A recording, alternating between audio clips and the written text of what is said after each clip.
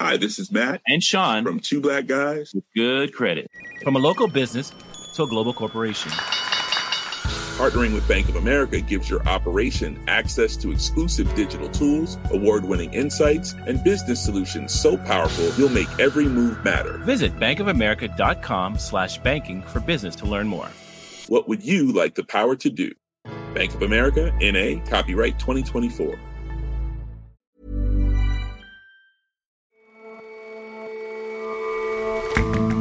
Hello and welcome to The Intelligence from The Economist. I'm your host, Ora Ogunbiyi.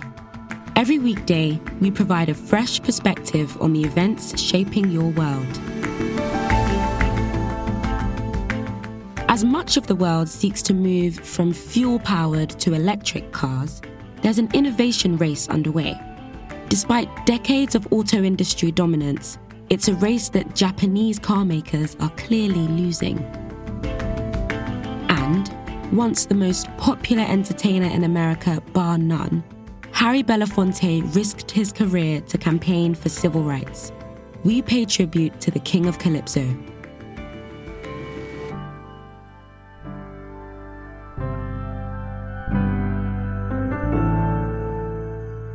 But first,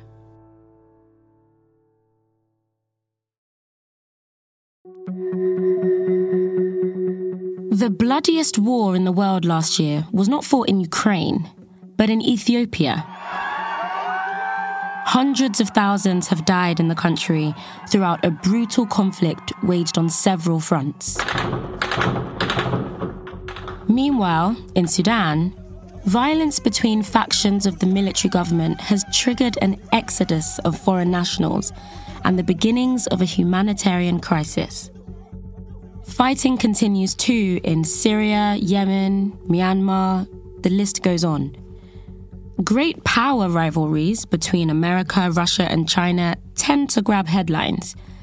But the world's forgotten conflicts, particularly the ones that happen within the borders of a single nation, have steadily gotten worse. Civil wars are becoming more complex. There are more belligerent groups in them, which makes it harder to resolve them. Robert Guest is The Economist's deputy editor.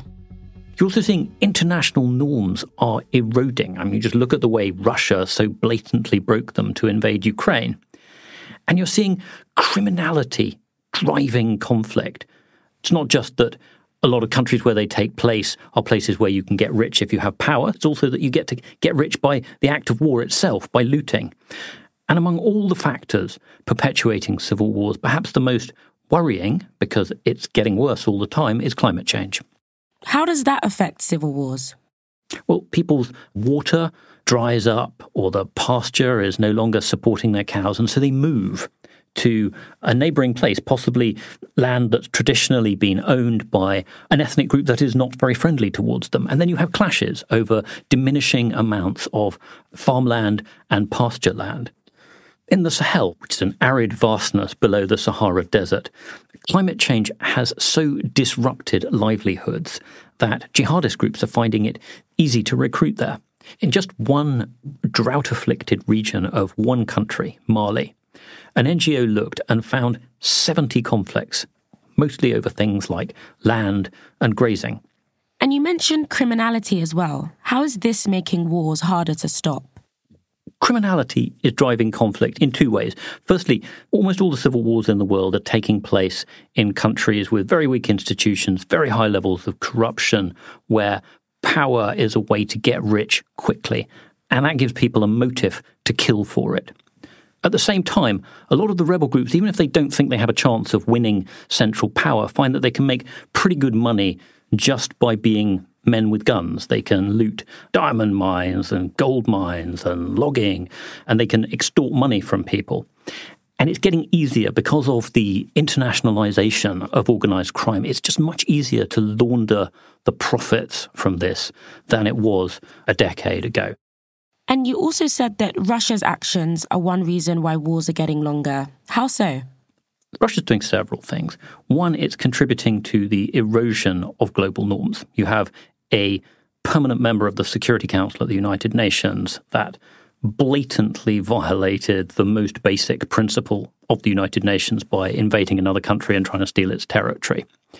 So when you watch the news out of Ukraine and you see that Russian forces have beheaded civilians and kidnapped children with apparent impunity, that sends a message to the rest of the world that, at least as far as some of the world's great powers are concerned, might makes right. You've also got the direct way the Wagner mercenary group are going into a number of countries, particularly in Africa, and propping up some of the nastiest regimes there in their civil wars and carrying out atrocities. So you also said that civil wars are becoming more complex, but haven't they always been fought over a number of competing issues? Yes, but what you're seeing is an increase in the number of different belligerent groups. So somewhere like Myanmar, there's possibly 200. In Congo, there are dozens. This means that it's much harder to find peace because any peace deal that doesn't satisfy all those different groups, well, one of them might go back to fighting again, and we've seen that happen. Or look at Ethiopia. It has more than 90 ethnic groups, many of whose leaders attempted to stir up hatred to win control of one of the country's 11 ethnically based regions. It's also got hundreds of thousands of refugees from 4 turbulent neighbours, Eritrea, Somalia, South Sudan and Sudan. And even after a peace deal with one conflict was signed last year, you're seeing a big resurgence with a different conflict with the Oromo ethnic group, who are the largest one in the country. And with so many fighters lurking in the bush in some parts of the country, kidnapping shopkeepers and murdering officials, you find that businesses flee the conflict zones and public services get worse. And that means people get poorer and more angry with their government and more likely to rebel. Okay, so you mentioned this Ethiopian example and the challenges that you have when you're fighting a civil war, but your neighbours are also going through conflicts of their own. Is it that civil wars are spilling into the borders of neighbouring countries? There's a lot of cross-border contagion going on here. The jihadist movement that spilled out of Iraq originally has spread right across parts of North Africa and the Sahel and the Middle East. And you're also seeing within each individual civil war, there's a much greater chance now that there are foreign forces involved. And this is partly because America's retreated from its role as sort of global security guarantor, and you've got mid-sized powers jumping into the vacuum. Okay, so let's talk a bit more about this international involvement. On the one hand, you have America retreating from its global policing role, but on the other hand, you have other countries getting more involved in other conflicts, making these wars even harder to end. What do you think is the solution? Well, the world's not short of ideas for how to end wars. You need to find a respected mediator. You need to start unofficial talks long before the belligerents are prepared to meet publicly. That worked in Northern Ireland and South Africa. It helps to include more women and civil society groups in the peace process. There's lots of studies showing that if you do that, it's likely that peace will last longer. But all these things do require the men with the guns to be at least a little bit exhausted. They have to feel that they're not going to gain from continuing fighting, or that the risks are that they will lose if they keep fighting. And it really helps to have benign outside pressure to try to persuade them to stop. And that's what we're not really seeing at the moment. Why not? Efforts to promote peace are really hobbled by the fact that the UN is hogtied. The 2 veto-wielding members of the UN Security Council are serial human rights abusers that object to interference in the internal affairs of blood-spattered regimes. Russia's used its UN Security Council veto 23 times in the past decade. China's issued about 9.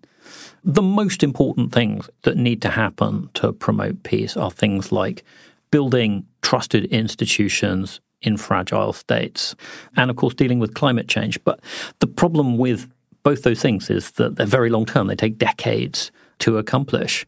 But the alternative to tackling them is that in hot, poor countries, life will be short and wars will be long. Robert, thank you so much for coming on the show. Thanks very much, Ori.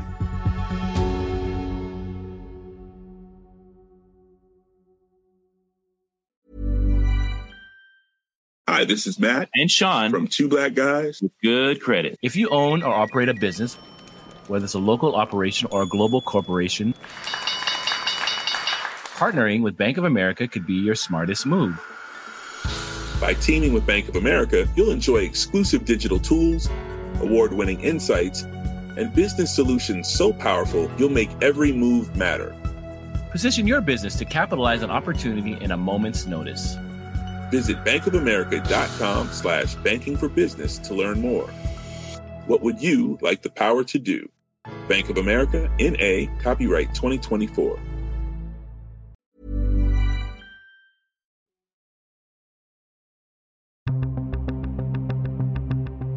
The race to electrify the car market is quietly, speedily underway. But for one country, with a strong record in the auto industry, keeping up is proving difficult. This is a Toyota hybrid, a CHR hybrid to be precise. And cars like Japan is steeped in automotive history and is home to huge global brands like Toyota, Honda, and Nissan.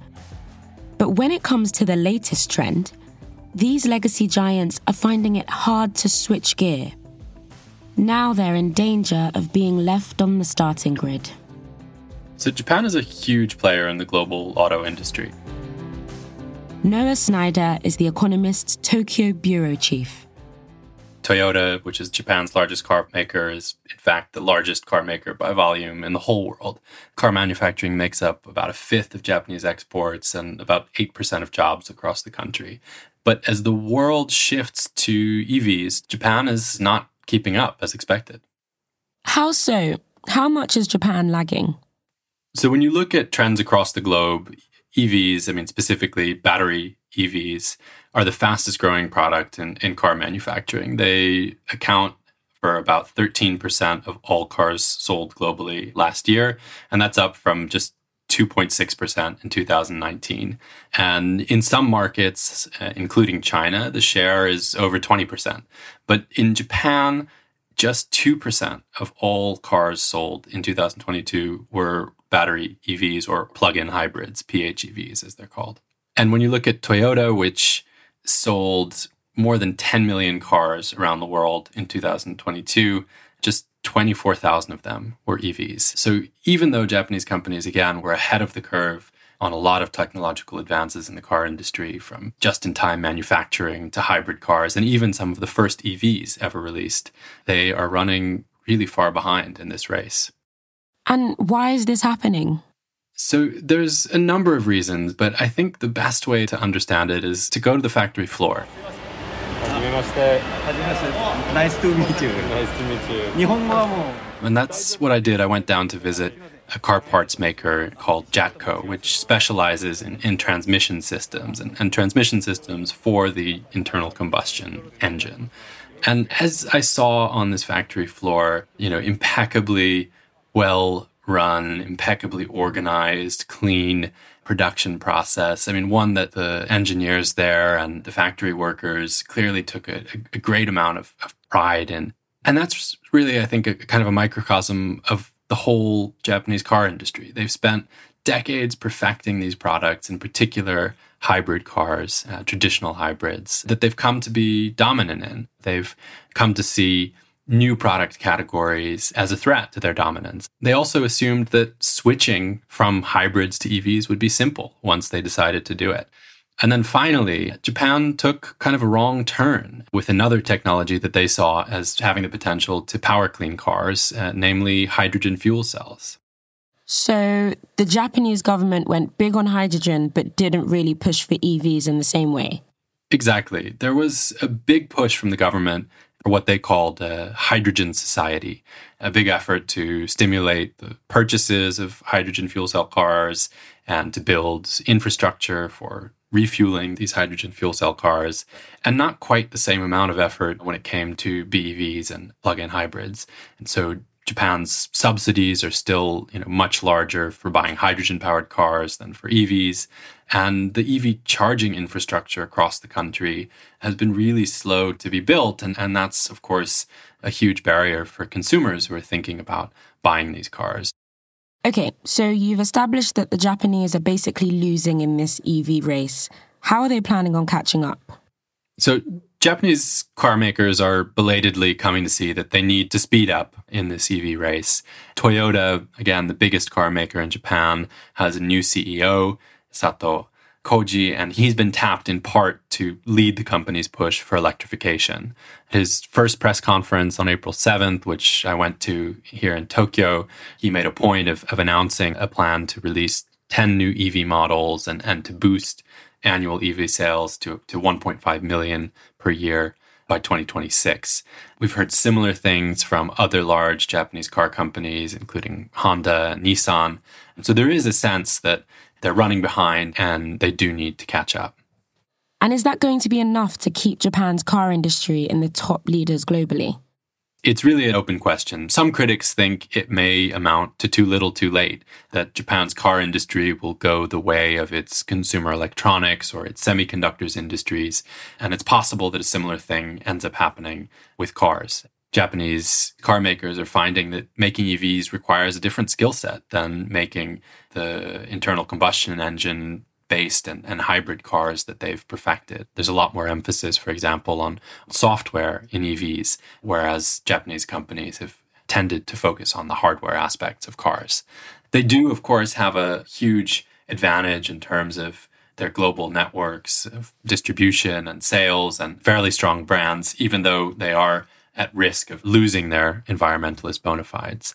So it's not all lost, but in order to catch up, the Japanese car companies are going to have to speed up and speed up fast. Now, final question. You said you live in Tokyo. Do you drive an electric car? I live in Tokyo and I don't own a car at all because Tokyo is a city with terrific public transport. And thankfully, I don't feel I even need to own a car here. Well, I can't even drive, so I'm not going to join you in that discussion. But Noah, thank you very much for coming on the show. Thank you very much for having me.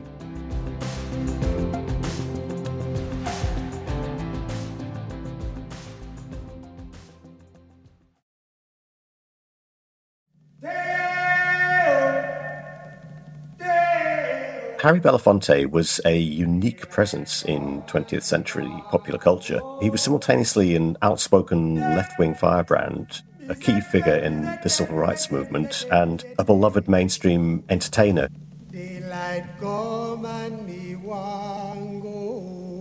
David Bennon writes about music for The Economist. If you listen to Deo, the Banana Boat song, it sounds like a quite quaint update of Caribbean music, but there was also a lot going on beneath the surface.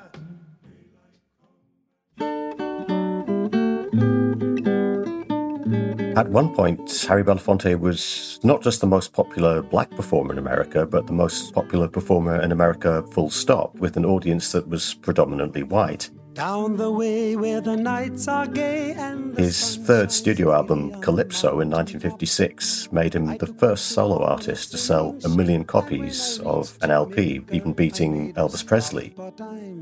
It was songs like Jamaica Farewell, which is a light and agreeable piece of music, but also has resonances that lie beneath the surface.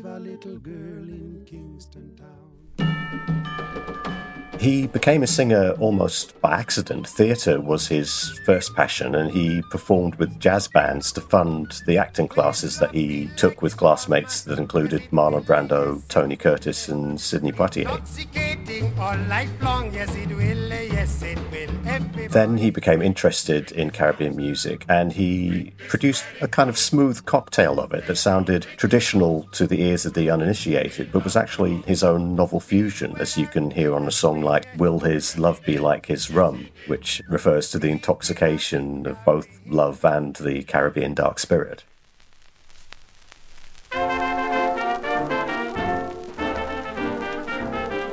Harry Belafonte was born Harold Belanfanti in Harlem, New York, to Jamaican immigrant parents. He did spend 4 years of his childhood living with a grandmother in Kingston, but his interest in calypso only really developed later, and in fact it post-dated his first recording contract. Seems as what the neighbor told me it's true. Doris, darling, I am so blue.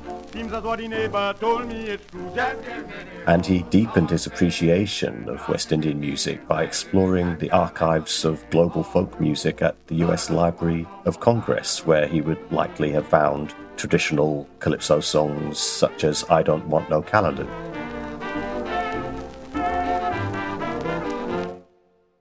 You can hear in a song like Brown Skin Girl things that went on beneath the surface of Harry Belafonte's music.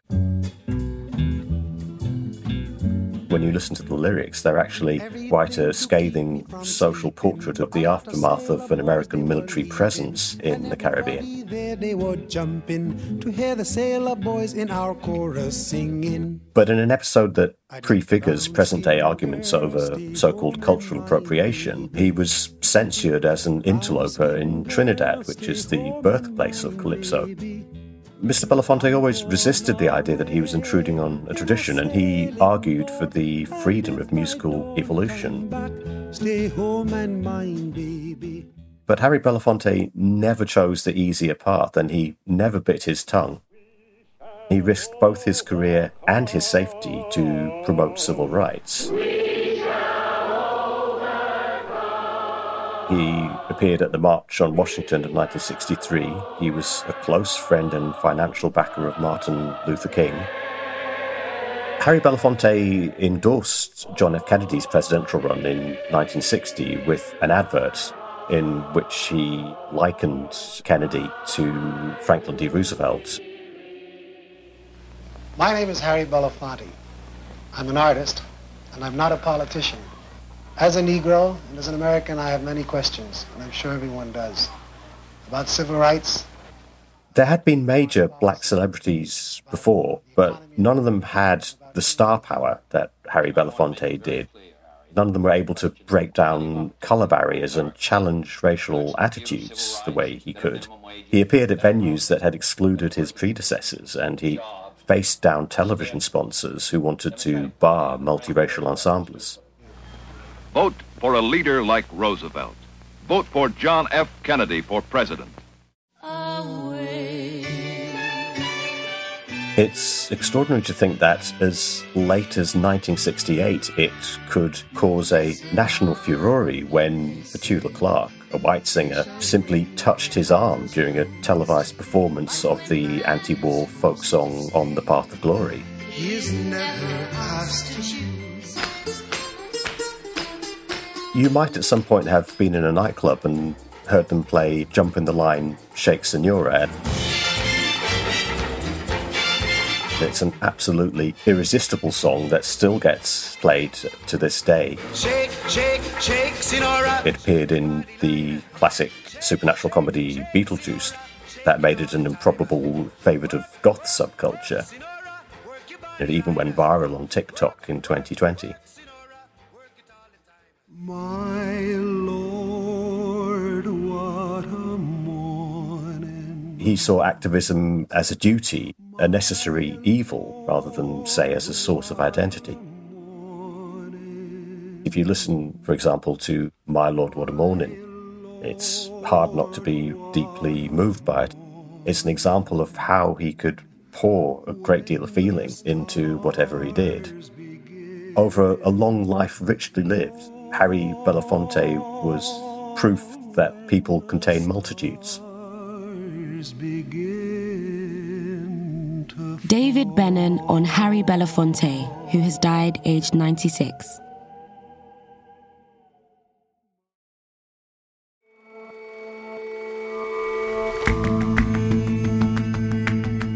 That's all for this episode of The Intelligence. Let us know what you think of the show by dropping us a line at podcasts@economist.com. And if you're not a subscriber to The Economist, what are you waiting for? Dive in. Get a free 30-day digital subscription by going to economist.com/intelligence offer. The link is in the show notes. We'll see you back here tomorrow.